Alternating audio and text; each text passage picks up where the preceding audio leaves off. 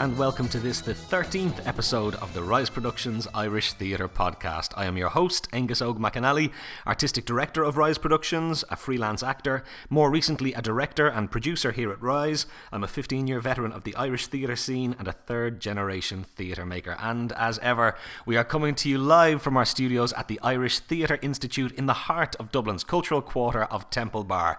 And here we are for episode 13. 13 unlucky for some and a tiny bit unlucky for us. We spent a lot of this week looking to upgrade the tech spec of the podcast here and what we're doing, particularly in the interview section, and moving to a multi-mic setup to give you better quality on each individual voice from the interviews. Got great support from serious tech boffins, branched out, and we're looking to kind of invest in new equipment. Thought we had it sorted out through the system we're operating, and it turns out that we can't run it through the suite that we're trying to do. So at the last minute, worked to try and get a second microphone to record a second track, and unfortunately it hasn't worked out for us. The interview doesn't suffer. You still get all the important stuff because it's the microphone that's on the guest that picked everything up. It was only my microphone that didn't, so I'm just a little bit lower in the mix this week. I'm slightly off mic. We're going to do our best to fix it in the edit and in the mix. But if you're wondering why I'm a little bit quiet this week, that's why. But what it means is we've now got to the end of all the trial and error, and we will have a brand shiny new ultra high-tech podcast coming to you next week. Thanks be to Jesus. So as ever, we are bringing you this podcast absolutely free of charge. We've promised that we'll never ever charge for these interviews, but we are looking for you to put your money where your mouth is and go and support Irish theatre. So I don't care who you are, I don't care where you are. Go and buy a ticket. Buy a ticket to something, anything. I don't care where it is. Just go and put your money back into the theatre. We all need to support this wonderful industry. Let's get out there and get doing it. Of course, there are many ways you can support without having to put your hand in your pocket. Go and spread the word about this podcast, which is helping to support, celebrate, and promote all that's great about Irish theatre. Tell people about the podcast, whether that's in person over a cup of coffee. Share the link on your Facebook page or retweet it on Twitter. Go and subscribe to the podcast over on iTunes, or you can do that on Fight Night, or you can check us out on radiomade.ie. Check us out on the Fight Night website, obviously fightnight.ie too. Go back and listen to all the other episodes we've put out. Leave us a review on iTunes if you have a minute, or if you're very tight for time, simply click to rate us on their 5-star system over there. You can follow us, Rise Productions, on Facebook. We're facebook.com/Rise Productions Ireland, or you can follow us on Twitter. We're at Rise Ireland. It's as simple as that. So this week's interview is a kind of an exciting one. There's a very encouraging trend at the moment with Irish actors that they're going abroad and doing kind of big things internationally.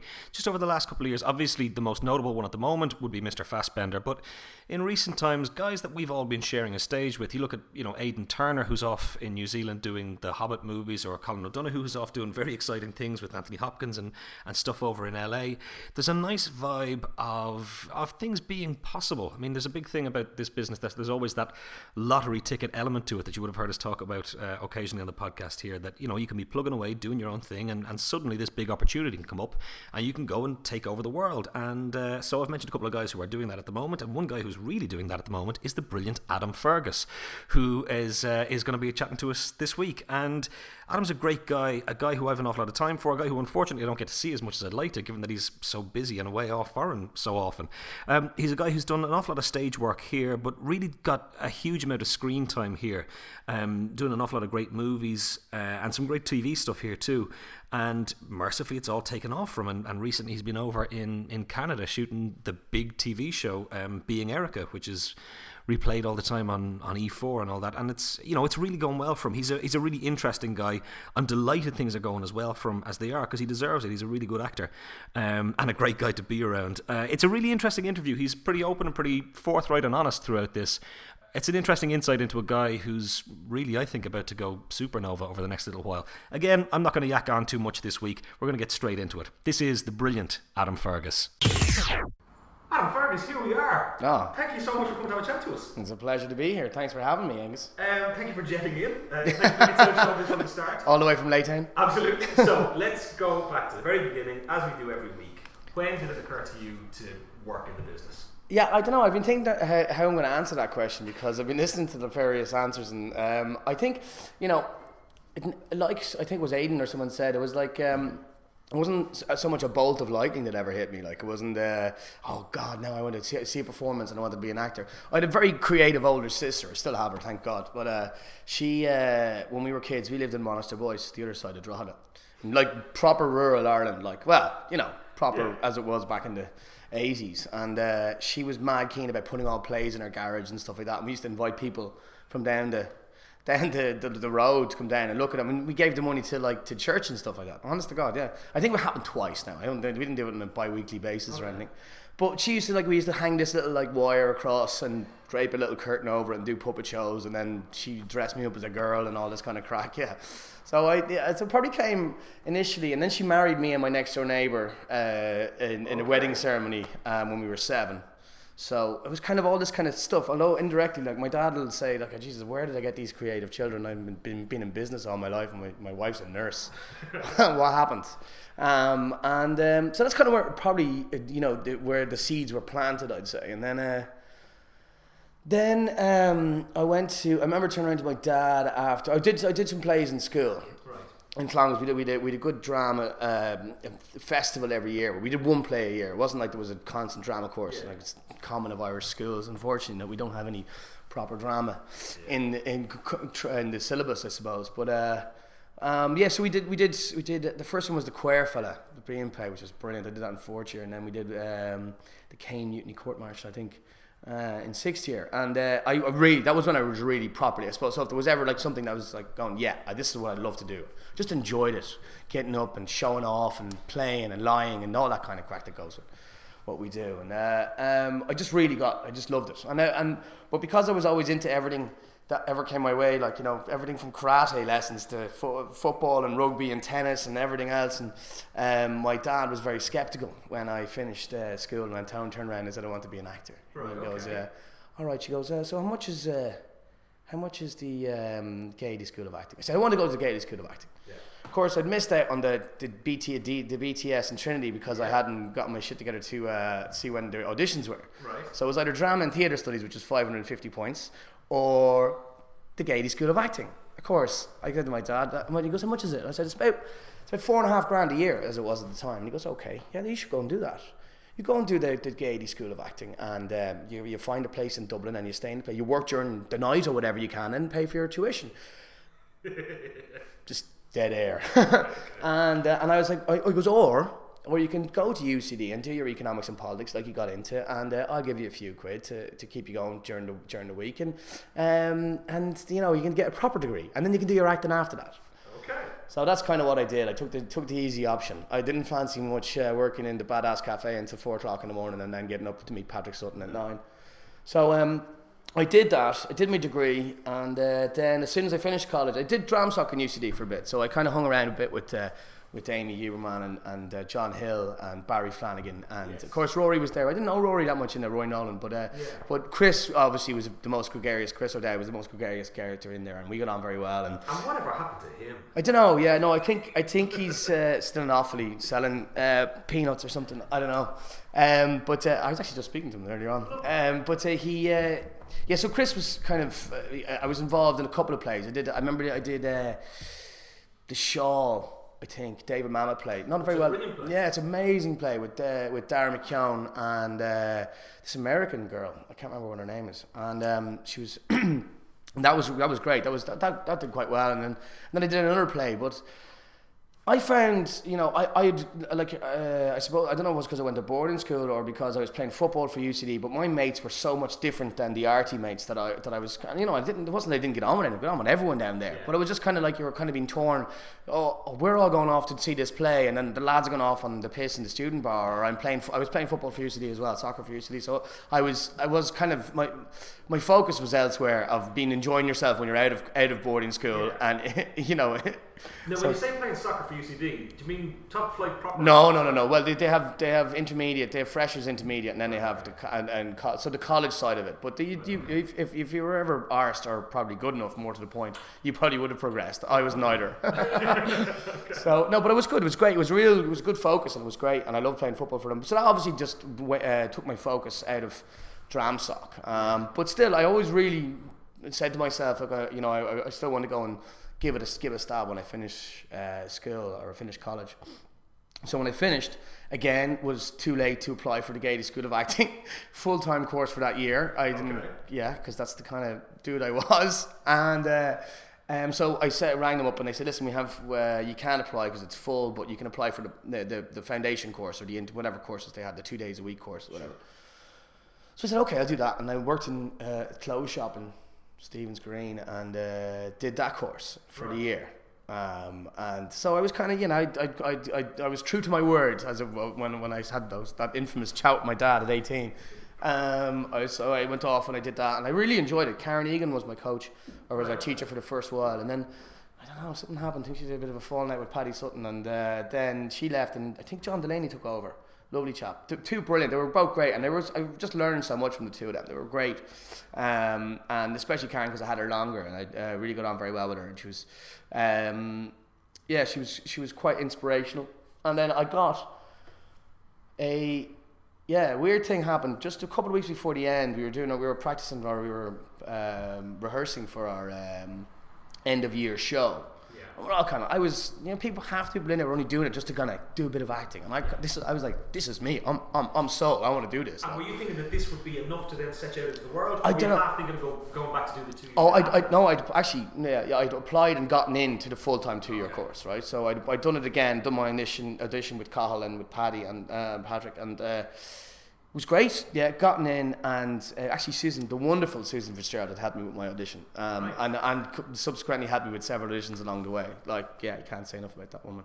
And so anyway, 2 weeks before, 2 or 3 weeks before, my mum was on a flight from Malaga back to Dublin with my auntie, who was an air hostess. So my auntie was working the flight, and my mum and her going in. They kind of do this if you.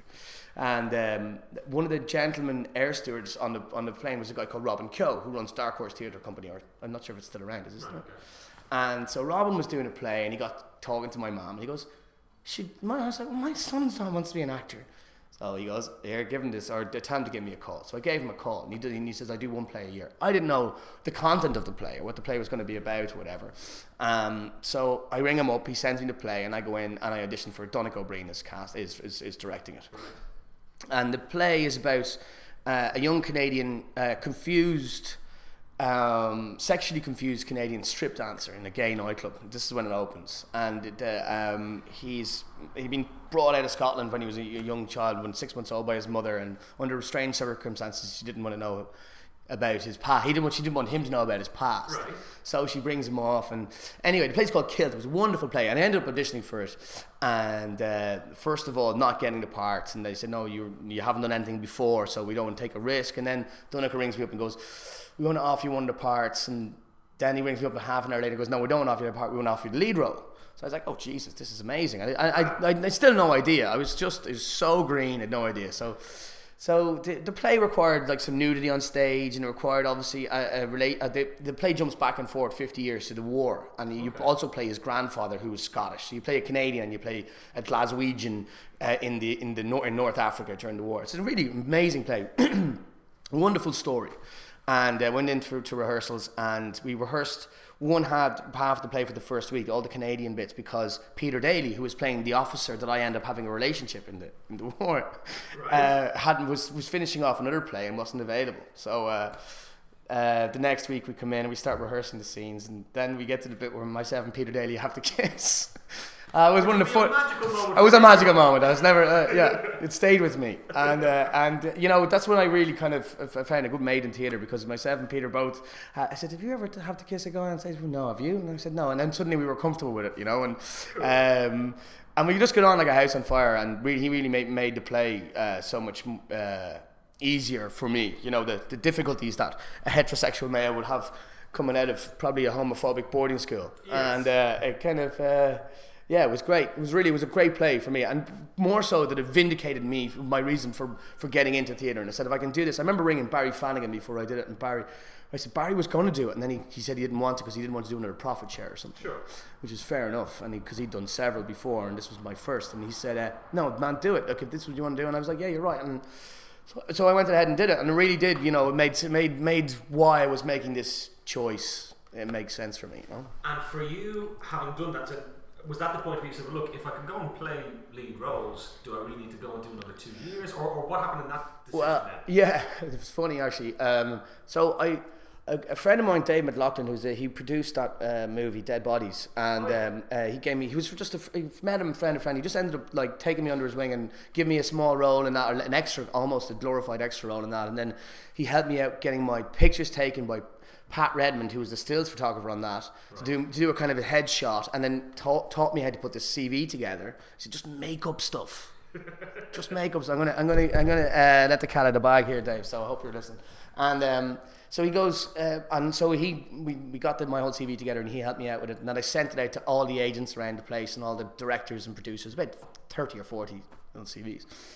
And he had written a list of who to say, and he put Lisa Richards at the top of the list. And he said, look, they're coveted if you can get them. They're quite difficult to get. They're quite, well sought after as agents, best in the country or whatever you want to look at. And he goes, so it would be very difficult, but try and get them to come in. So on the last or the third last night, they still hadn't come in, And so I ended up ringing Dave. Said they haven't been in yet. So he rang Lisa Cook or emailed her or something and said, saw this lad, hadn't been to the play. He was due to come in on the Sunday night. He said, hadn't been to the play. He goes, saw this lad in upstairs in Andrews Lane in this play Kids. You got to go and check him out. And she was like, oh yeah, someone he sent in something. And then eventually she came in, and then Richard came in, and then on the Monday they signed me on, which was great, But Patrick Sutton sits on the board of Lisa Richards.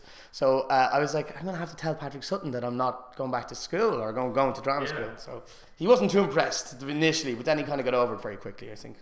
So it's fine. They advised me not to go back. Right. Okay. This is look, you're ready to rock. Yeah. Just why not? Half of the reason kids go to drama school is to get an agent, and you have an agent. This so is very true. Move on.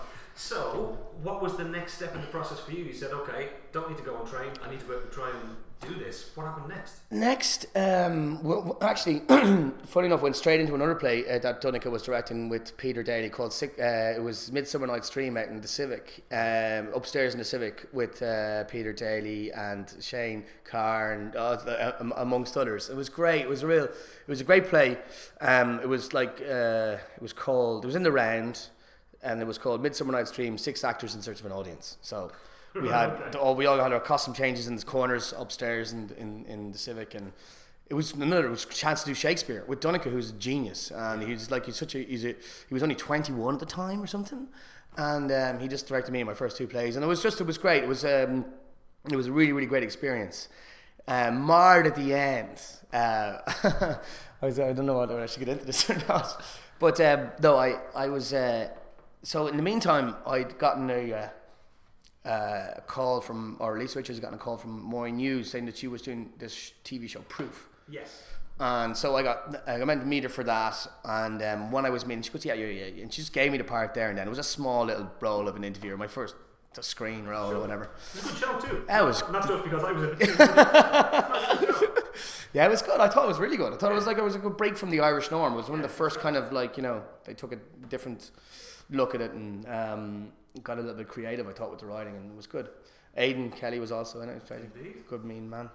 And but anyway, so and while she was doing that, she was thinking, she goes, you know what, you'd be good for this thing that I'm doing with Gary Hines, Sharon's Grave.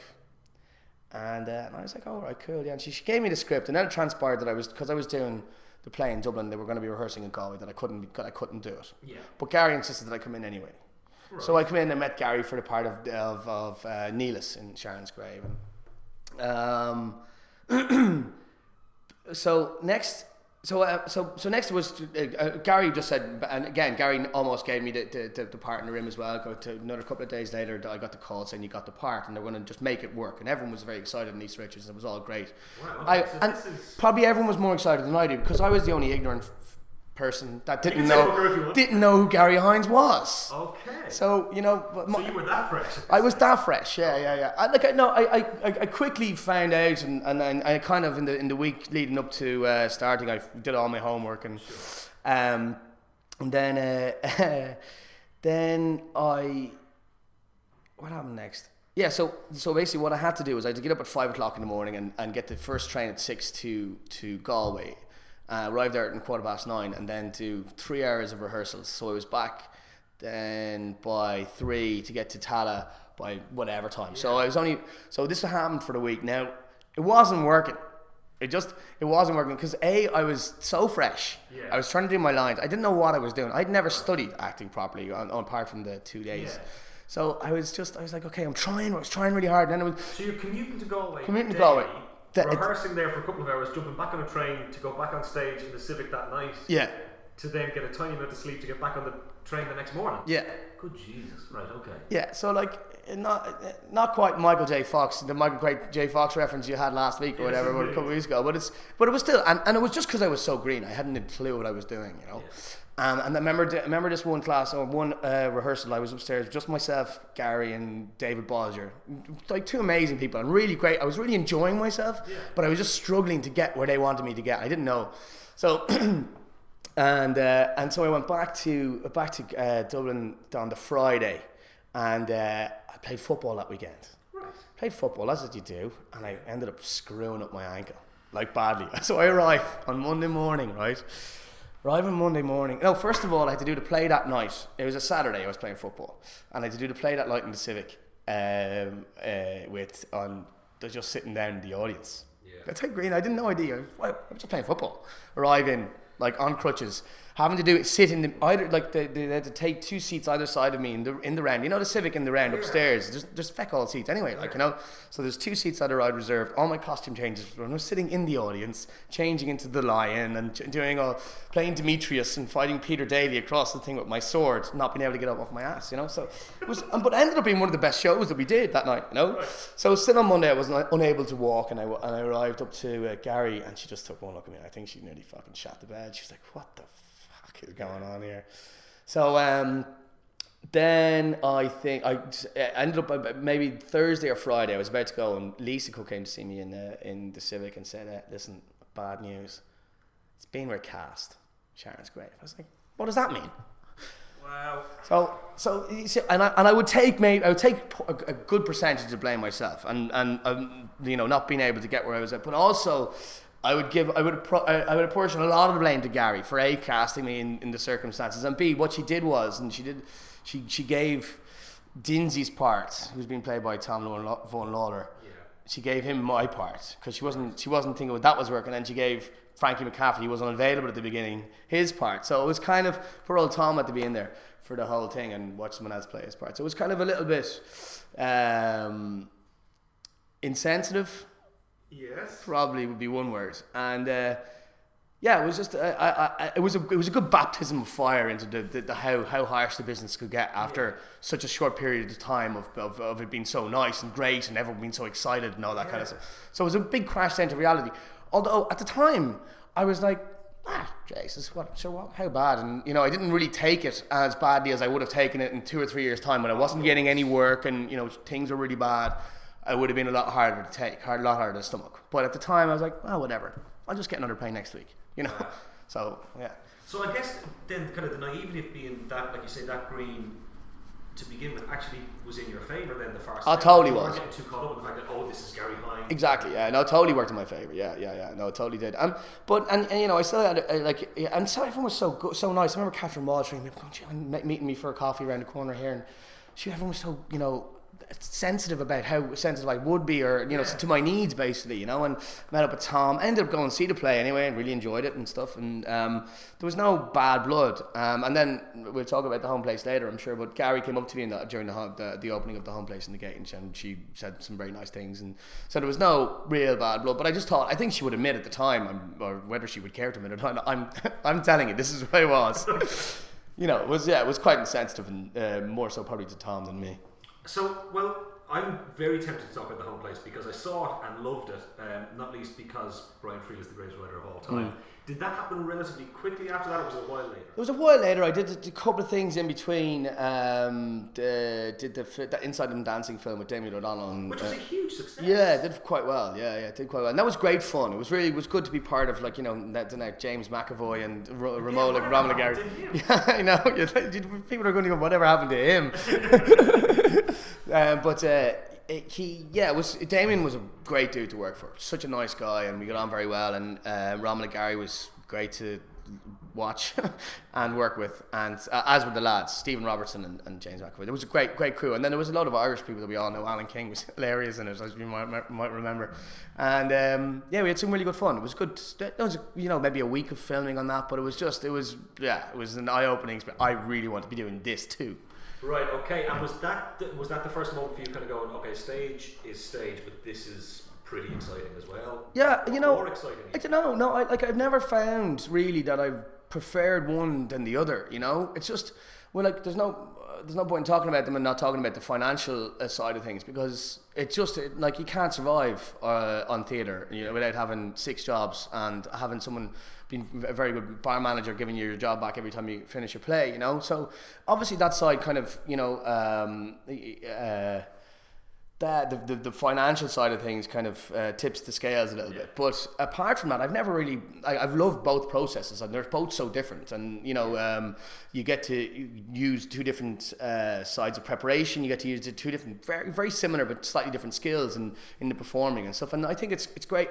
I will say that, having met quite a few actors in Canada over the last 2 years that have never been on stage, and in the States have never seen a stage or never had any affiliation with the stage, I feel I have something, not more than them, but I have something that I'm proud of to have cut my teeth on the stage, more so than cut my teeth in film and never stood foot on the stage. Yeah, because here that kind of doesn't exist. There are very few people who've never been on stage but get a film or TV career, whereas over there it seems that it's kind of possible. Yeah, no, it's more than possible, because, and even more so now with the advent of reality TV stars and all that kind of stuff, where people are just being drafted in for their celebrity, and you kind of really it's not one-upmanship, but it's kind of like, that's something I'm proud of, and especially when I got the call for the Home Place, which was a huge deal for me, because the Gabe wouldn't have known who I was. I knew Susan through Sarah Colgan, who's always been a school friend of mine. Sarah, Susan's daughter, and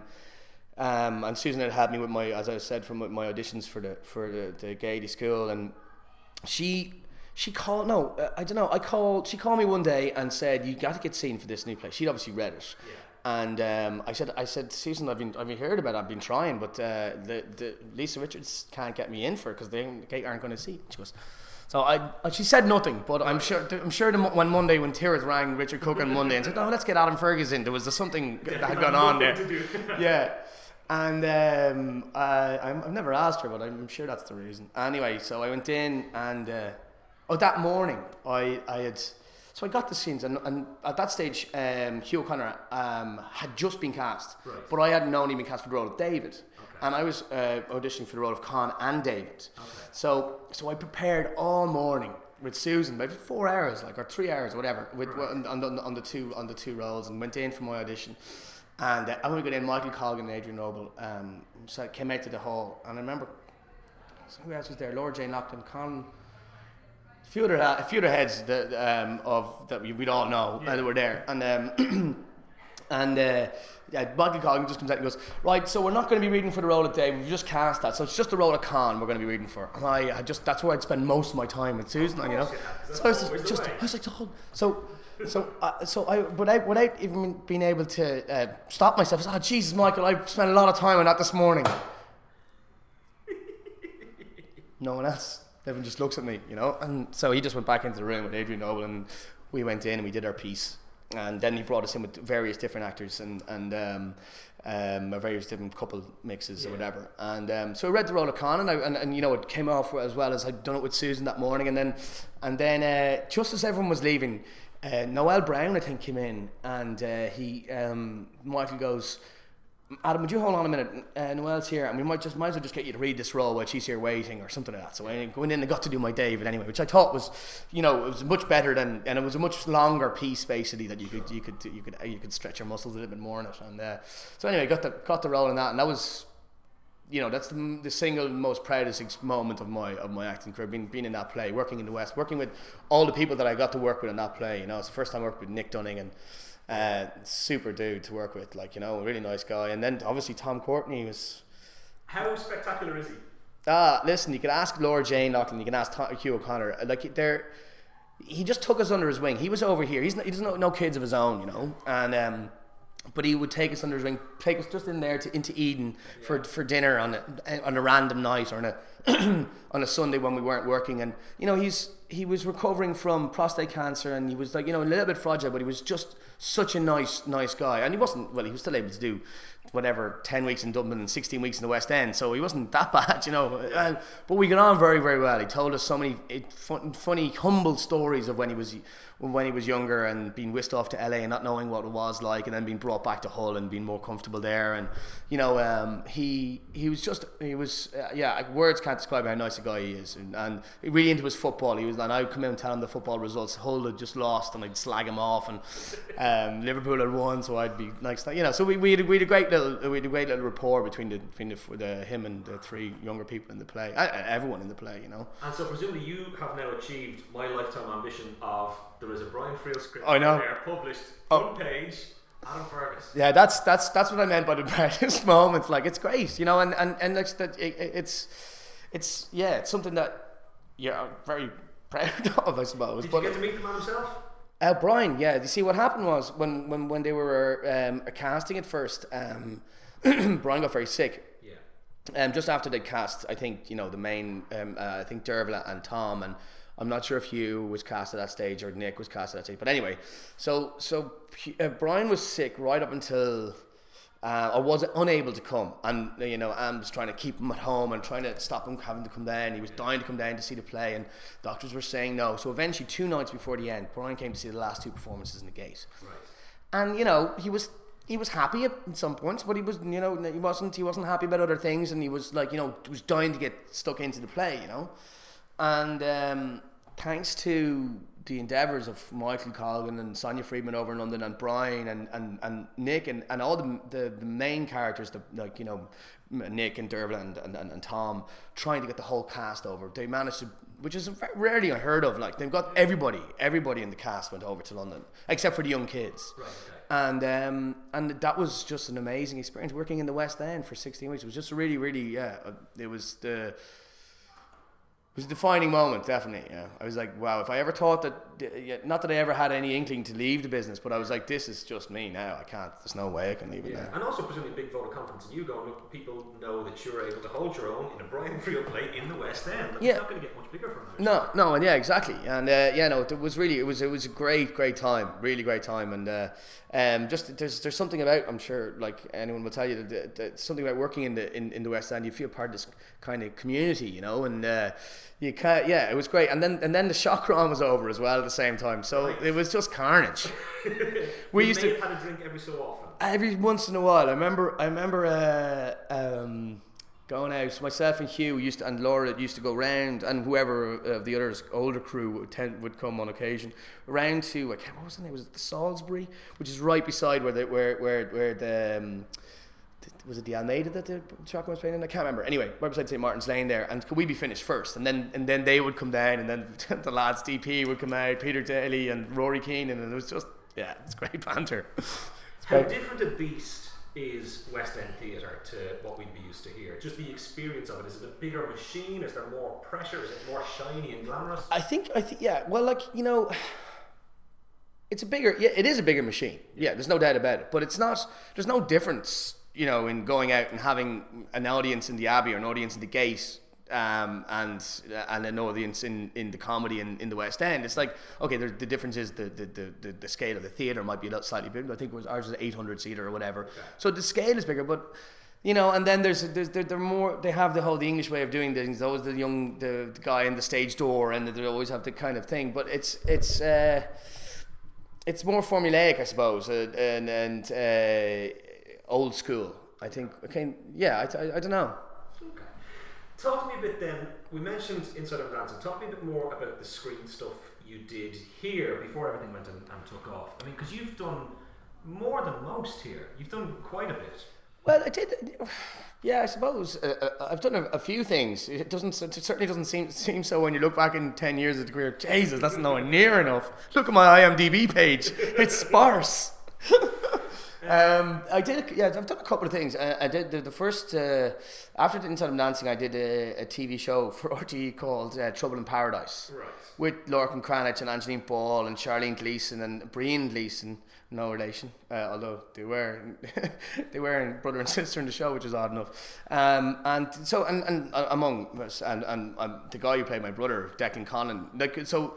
And Fiona O'Shaughnessy as well. So there was a load of great people in the show. Now the show didn't really pan out very well. I think anyone who's honest will say that it didn't really work. Although, and that was because it wasn't properly funded from RTE. I think new people came into RTE and didn't really believe in it as much as other people did, and there was a whole political side behind it. And then Great Western Films, I think, are notoriously popular for bringing things in under budget or on budget, you know. So it was just there wasn't enough spent in it, and you know the sad thing was the script that we got at the beginning was really interesting and could have worked, and then because it got butchered along the way, and we were cutting scenes and we were shooting scenes in a hotel in Cabra in a hotel lobby that wasn't locked off, you know. That was. And businessmen checking in, and the phone's ringing, and myself and Charlene are doing this scene, just going, I say, are you fucking serious?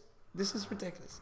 So anyway, but to people, to work with those people, like, you know, Lorcan is, and well, there's no point in singing anyone. They're all brilliant, but working so closely with Declan Conlon, we got on really, really well, and we hung out a lot, and yeah, we had a great time. I had a great time filming that, and I learned a lot. Yeah. You know, like my character and Charlene's character were two of the main characters in it, and we both were quite green to TV and film. I've done it slightly more than her, but still we were both quite green, and just the aesthetics of being on a film set and learning what's right and wrong to do, and hitting your marks, and, you know, finding your light and all that kind of stuff was just it was good preparation for stuff that was, you know, that down the road, I suppose. What about Satellites and Meteorites then? How did that come about? And tell me about. I couldn't believe it when I read that script. Like a lot of people in Dublin that read that script. It was just Rick Larkin just wrote this epic script. It was just brilliant. It was genius, and you know, I remember reading it and finding that Amy was doing it. I knew Amy from college, and we'd done a little bit of the clinic together. I did the clinic for a couple of episodes, and so I was kind of. But the story behind it was, and the way he created this kind of world with two people in a coma falling in love, and it was a crazy love story that just worked on. And so I went in. I'll never forget it. I went in to read for it. And I just ended up telling Rick for most of the first 10 minutes before I actually got to read just how wonderful the script was. I was like, look, I don't care if I don't get this. This has to get me. It's brilliant. Wow. And so I think that's kind of swayed Rick a little bit. So as a hit tip for actors, going to massage someone's ego. Absolutely. Yeah. Tom Hall once told me if you can take direction in an audition, it shows the director that he's brilliant at his job. I said, that's a great tip, Tom. Yeah. So, what was the experience like? Was it great working with Amy? Oh, listen, shit, like everyone will tell, like she's a super person, really cool person, great actress, but great fun. I think she's really underrated as an actress. I think kind of people feel, well, she did the clinic and she's married to himself and whatever else. I think there's kind of a complacency about her. I think she's actually really she's top drawer. And like, you know, she's to play the character that she played in that in Satellites and Meteorites, played by anybody else.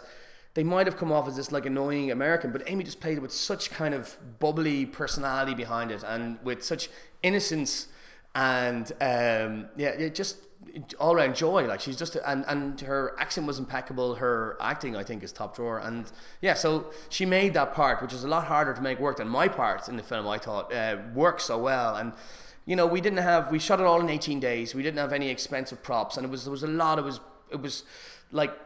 It was, if you read that script, like a studio in the States might want to be very CGI heavy, but we did all kind of in camera like tricks basically, you know. We made a papier-mâché meteor, and because it was all a lot of it was taking place in the subconscious, in the dream world, that you had the license to do all this stuff. And I don't know if you've seen the film The Silence of Sleep with Gael Garcia Bernal. It was like they do all these kind of crazy puppetry stuff in that is kind of synonymous with what we did in ours. Like, sure. You know, it's and it's a good way of getting around the expensive CGI thing, you know. But Rick really, he directed it. He produced it as well as Emer Kelly. Emer Kelly produced it as well, who just got nominated, didn't she, for that short film for the... So they were both. We had a great team behind us, like, you know, and it was a hugely enjoyable experience. Ended up doing no business in Ireland, right? But did very well in the States. We won 4 different festivals. Myself and Amy won an award in Fort Lauderdale for best on-screen couple, and you know, it was did quite well in the festivals in the States. Rick sold it at Cannes to a company called High Point Films or something like that. But yeah, they ended up not getting released in Ireland yet, yet. But here you are now with proper leading role in a big movie like that. Did that then open doors to the madness of the last couple of years? Not as much as I'd hoped. Right. That's an honest answer. Yeah, there's a long period. Like, you know, I was over and back to London. I ended up doing the Great Expectations in the Gate with Donald Gleeson was playing Herbert Pocket, and there was Donald Dent was in it, and loads of other people obviously. But did that, and then was back to London. And London is kind of a bit of a graft, I think, for an Irish actor, unless you're like you've got the public opinion, or, you know, unless you've got some gravitas behind you, and that's it's quite difficult to get seen for all the big roles that are out there, you know. And it's like I think maybe other Irish actors who have worked over there won't think so much, but I think there's kind of like a bit of an English thing of, you know, why would we cast an Irish guy in our TV or show or movie or whatever when we can just cast an English guy, you know. So unless you got a profile, that's what I was trying to say. So I was over and back, and then I came back and I did Les Liaisons Dangereuses here in the Gate again, and working with Nick very closely with Nick again. It's brilliant. And by the way, no, working with Alan Stanford on Great Expectations, that was great. He really was, because it was quite difficult carrying that show and being on stage for the whole play. I never really felt that comfortable until and it was a tough job for both me and Alan to try and get that, you know, as good as I wanted it to be, because, you know, being a lead role in the Gate was another dream of mine. It was a difficult play to get through, but I'm glad I have done it, you know. And Alan Stanford was great to me on that. And then came back then to do Les Liaisons Dangereuses, and this was like the beginning of 2010. And I just kind of just left London, and I was kind of indifferent. Am I going to go back to London, or am I going to, like, all my work is coming from Dublin again? Am I going to stay in London? What am I going to do? I did a couple of short movies in Brighton and the likes in London, and I was getting sporadic work, like, you know, there was stuff happening, but it was days on things and stuff like that, you know. And then this script came from Canada into Lisa Richards and onto Jonathan Shanky's lap, and his character's name was Adam, and he just laughed and sent it straight to me, and I would, like, 2 days left of the play in the Gate. I was up for this other thing that was shooting here. What was that called? With the dinosaurs, and they came to shoot the series of this over. Primeval, yeah. And so that was in the pipeline. I was like, and I was down to the last 1 or 2 for that. So I was like way more focused on that than this bloody script that had come from Canada. They're never going to get cast in something in Canada. And so I was down to the last couple for that, and then and I said, okay, I'll do the audition. And I think I was probably doing my lines with Paul Reed in the dressing room before the shows and everything, as we both did. And then I went in, read for it in Lisa Richards the following Tuesday or Wednesday, right? And Jonathan Shanky was like, okay, I'll send this off now. So that later that night, I think it's about 7:00, and I'm driving down with my buddy Peter down to see his girlfriend, another buddy, a very good friend of mine, down in Cork. She was studying down in Cork. So just take a trip down. Play's over. I'm not going back to London yet. Let's go down on the piss for the night to Cork. 7:00. We're driving down to Cork, and I get a phone call from Shanky saying, "Where are you?" I said, "I'm on the road to Cork." And I said, "I know," but before I'd answered, I was like, "Who phoned? When does your agent phone you after 6:00 and it's bad news? This has to be good news." I was like, "Hello?" Straight away, and he was like, "Well, they love the tape. They want to see you again in London." I was like, all right, yeah, okay, cool. When do I have to go? You've got to go tomorrow. I said, well, thanks, I'm going then. So this is how I didn't think this was going to happen, right? I was like, thanks, I'm on the way to Cork. I'll be back. I'll go on Friday morning. All right, go on Friday morning. It's not till Friday afternoon, so go on Friday morning. So of course went down, and then got back up, booked a flight, got to London with a satchel with my laptop, change of underwear, and whatever. I think I was going to be flying back the next morning at the latest. and they saw it again, and then the producers of the show in Canada asked me to wait in London until they made their decision over the weekend. So I was in London over the weekend, and then on the Tuesday morning, because it was a long weekend, I think, and on the Tuesday morning, they rang and said, "Yeah, you got the part." And so I was like, "Jesus, I'm going to Canada." It was jumping for joy, whatever. And then I said, "Right, I got to book a flight back to Dublin to get all my clothes. I only came over with a bag." I said, "No, you need to go straight. We're not risking flying you back to Dublin because it was the ash cloud. Remember the Iceland thing going on?" So they said, "We're not risking flying you back to Dublin, so you're going to have to just come out here and sort out your clothes later." So my mom packed the bag and sent it over to London with some other lad who was coming over to London, and got the bag and got on a flight, went to Canada, opened the bag. It's like, I've never worn this in my life. What the hell is this, Mom? But anyway, yeah, it was mad. It all happened in the space of like 5-6 days, I'd say. That was, tremendous experience. And so this was Being Erica. This was Being Erica. Proper international TV show. Yeah, it's like 160 countries in the world, I think, yeah. But who's counting? And then what was the reality of that like when you got over there? It was really strange at first, but the Canadians are just so nice. They're just really, really good people. And I arrive in, and my two producers, the two executive producers who owned the production company that were making the show, there were four. There was the two creative writers who I was meeting later, but I was meeting the two presidents who are former entertainment lawyers. Okay. So I'm thinking, Ivan Schneeberg and Dave Fortier. I'm thinking, they're going to meet these two 60-year-old guys. They're going to just cut me down to size. Yeah. So I'm in their office, I see a pool table over there, and these two guys walk out. I said, they mmust be their assistants in like plaid shirts, chilled out. I think, "Hey, I'm Dave, I'm Ivan.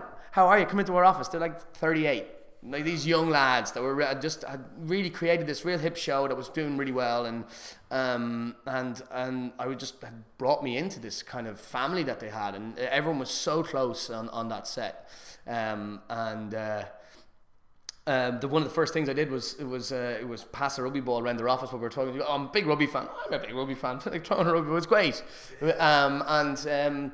Then the next thing I was meeting the other two creatives who wanted then to change the character to an Irish guy. So we hadn't planned on casting an Irish guy, but we think we can do something interesting with it. And they really, really did. They did a great. Allowing me to be Irish for only 5 days to prepare for a role was a godsend. Yeah. And so, how long had you originally signed up for? Did you think this was going to be? How long did you think you were going to be there? 3-year deal. Fucking hell! But it's just an option, the 3-year option rather. Like so they weren't guaranteeing. Like the 5th year would be this year. Right. 5th year of the season, my 3rd year, would be this year. But last year they never intended on writing anything longer than a 4-year show. So the 4th season it's going to be coming out in Ireland, I think, on E4 in maybe next month, or maybe I think they're showing reruns of the previous season and they just run into then the new season or whatever. And then season 4, is that it done? Well, they've written it as a finale. You know, we have been told not to tell anyone, but you know it's here. I don't want you getting sued. No, because it's like everyone else, the media have said it's not going again. Everyone's not saying it going again. I don't know. Like if they asked me to go again, I'd definitely do it. It was a great experience. It was a really great show to be involved in, and you learn so much in a big, like Toronto's a big place for movie and TV, and the crews are so professional, and the money behind it as well, I think is not like it's not. I think crews here are so professional. Crews everywhere that I've worked are unbelievably professional and unbelievably good at what they do. But the difference is they have the money behind them, like, you know, and when you have money on a TV show or on anything, you have the time and the resources to do it, like, you know, and that's the big thing about, you know, people watching soaps here, soaps, and oh my God, that's terrible. But like, these people are brilliant at what they do. Everyone involved. Yeah, you look at Fair City; they're churning out 2 hours of TV. How is that possible? You know, and I just think that there's not enough appreciation for that, and people don't really realise that money makes the world go round. Okay. Unfortunately. So talk to me about the difference between, because in our heads, if you're off making a big, in inverted commas, a big American TV show, you must be in Hollywood on, you know, Sunset Boulevard or whatever. Yeah. But filming is all done in Toronto? Everything's done in Toronto, yeah. Right, okay. And unlike other shows, that because Toronto's a very recognizable backdrop for New York, so they would shoot a lot of New York shows in Toronto. But this is one that really embraces Canadian culture and embraces the fact that it's Toronto. So it's very much Toronto, yeah. But so for you, is there a plan to head over to LA? You've been spending some time in LA, haven't you? I did, yeah. No, thankfully I got some representation over there as a result of the show. So I'm going to go over there and try and throw my hat in the ring and see what happens for pilot season this year. And I spent 6 weeks there. I spent a month there at the end of the first year of the show, at the end of 2010. And I spent 6 weeks there and a couple of weeks in New York as well, just doing various meetings and general meetings, setting yourself up for the big push, which is pilot season, which is happening right now. Yeah, like you've got a lot more eggs in different baskets because you've got so many different auditions, but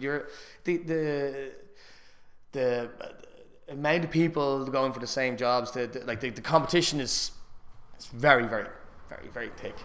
So talk to me, what's the plan from here on out? World domination? Are you the next Colin Farrell? What's the plan? Never heard that one. Plan is to get another job wherever it is. I go wherever the work is. If there's work here, I'd love to do it. I'd love to do another show here. If there's now, I'll shit you not. If there's a TV show in the States or a movie in the States, yeah, I'll be there with bells on and ribbons attached.